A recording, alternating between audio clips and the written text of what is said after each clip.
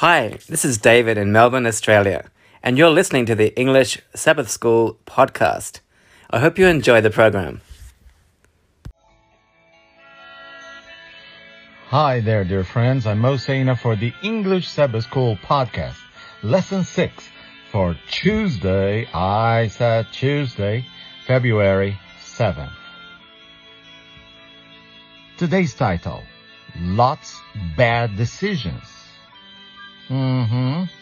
Yes, we have to think about where we are putting our treasure, right? But first, let us pray. Dear Heavenly Father, oh Father, you love us so much, despite the fact that we make so many wrong choices, despite we have bad decisions, but you still are willing to forgive us. Help us, Father, also to be faithful to you and to learn to forgive others who hurt us. But most importantly, teach us to put our attention, our priorities in the things that are eternal, not things that shall pass away. In Jesus' name we thank you and praise you. Amen. The lesson begins as follows.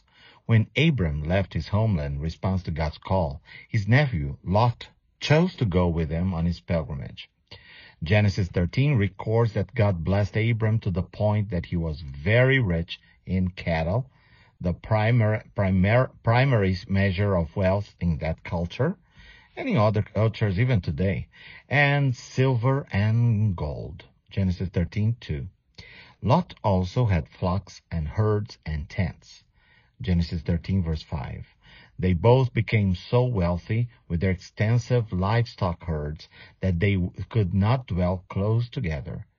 In order to avoid strife between their herdsmen, Abram offered Lot the choice of where he would like to live. Of course, Lot should have deferred to Abram, his senior. Yeah, right. And because he owed his own prosperity to his connection to him. However, he showed no gratitude to his benefactor and selfishly wanted what he considered the best land available. Yeah, that's sad. Unfortunately, we in the Western world, we understand it very well that we don't give any deference, any respect to older people. And Lot showed his very contemporary idea as well. Me first. And some people might say, well, Abram offered, you choose. So he chose. By the way, my friends, those of you learning English as a second language, pay attention to the verb to choose. We have the noun choice. Example, you have a choice. But the verb to choose, you can choose. So it's CHOOOSE,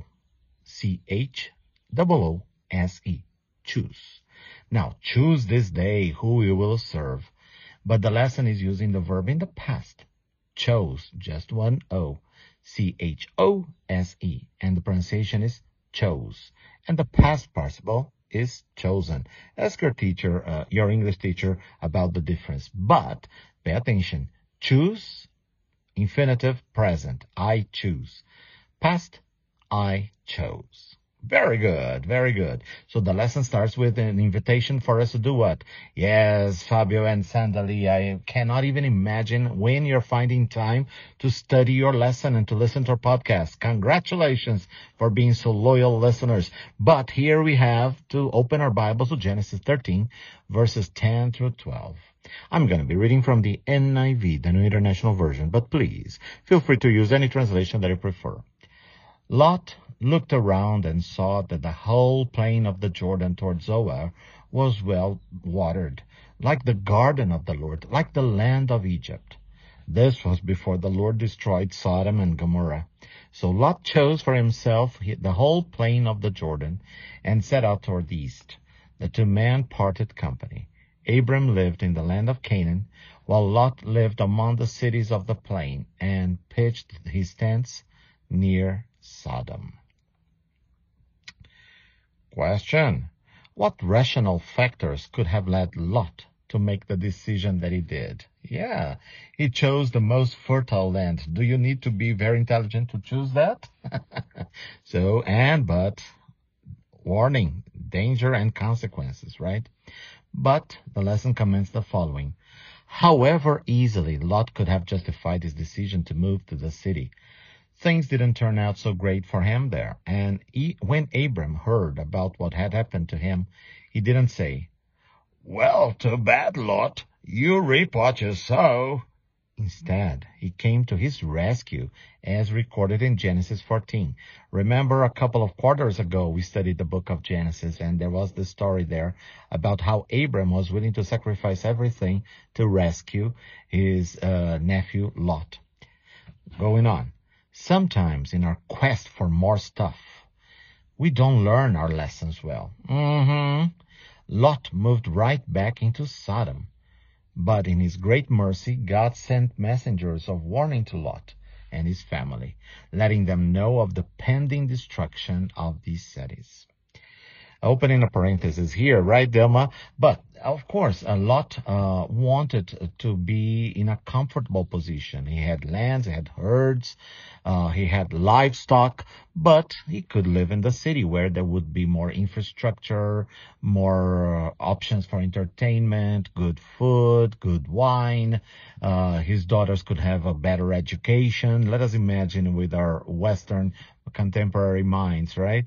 And of course, the city would be better, even though he saw that the city had been already attacked and plundered by enemies, and he went back there. Oh, Father, we don't learn, do we? But the lesson asks us to open our Bibles, and we're going to be reading Genesis chapter 18. Pastor Antal, attention. Chapter, not captor. No. Chapter, yeah. And thank you once again, Pastor Celio, for listening to our podcast and for giving us so much welcome advice. And congratulations, you're improving your English every day. So Genesis 18, verses 20 through 33. Then the Lord said, "The outcry against Sodom and Gomorrah is so great, and their sin so grievous, that I will go down and see if what they have done is as bad as the outcry that has reached me. If not, I will know." The man turned away and went toward Sodom, but Abraham remained standing before the Lord.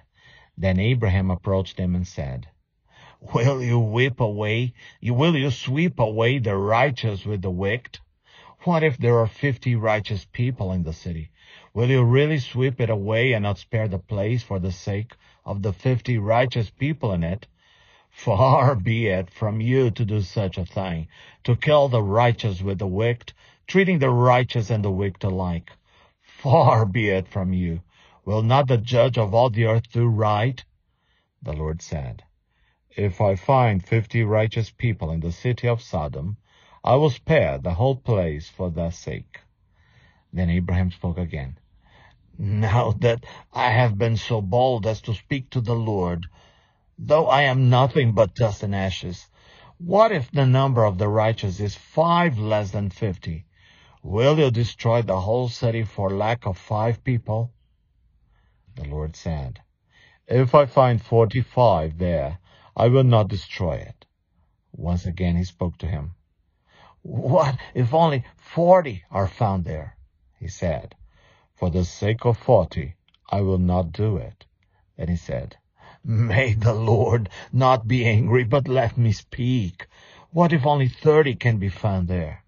He answered, I will not do it if I find 30 there. Abraham said, Now that I have been so bold as to speak to the Lord, what if only 20 can be found there? He said, For the sake of 20, I will not destroy it. Then he said, May the Lord not be angry, but let me speak just once more. What if only 10 can be found there? He answered, For the sake of 10, I will not destroy it. When the Lord had finished speaking with Abraham, he left, and Abraham returned home. Wow, wasn't it amazing? 10 people, and the Lord couldn't find 10 righteous people in that city. Oh, Father, examine our hearts, please. Question: what did God tell Abraham was the reason for his visit to earth? And what was Abraham's response to the news that God was planning to destroy these wicked cities? I know my response would, if I had been Abraham, I would say, Well done, Lord. Finally, you're doing something about those terrible places. But Abraham showed mercy and patience, right? Incredible. Incredible. When we walk with the Lord, our temper, our priorities change, right? Our worldview changes. The lesson concludes. Because of Abraham's concern for Lot and his family, he bargained with God to spare the cities if righteous people could be found in them. He started with 50 and went down to 10. In harmony with his character of love, God never stopped granting mercy until Abraham stopped asking. God and the two angels personally delivered Lot, his wife, and their 2 daughters. But his wife looked back and became a pillar of salt. Lot entered Sodom a wealthy man and came out with almost nothing. How careful we need to be about the kind of decisions that we make, especially thinking only of short-term gains in contrast to the big picture. And we're encouraged to read Mark 8:36-37. Jesus himself speaking, "What good is it for someone to gain the whole world yet forfeit their soul? Or what can anyone give in exchange for their soul?" Oh, Father, yes, this week, the title, to remember for this week's title, my friends, laying up, storing up, treasure in heaven. Where was Lot's treasure? Where was his wife's treasure? It's food for thought, isn't it? Meditate about it.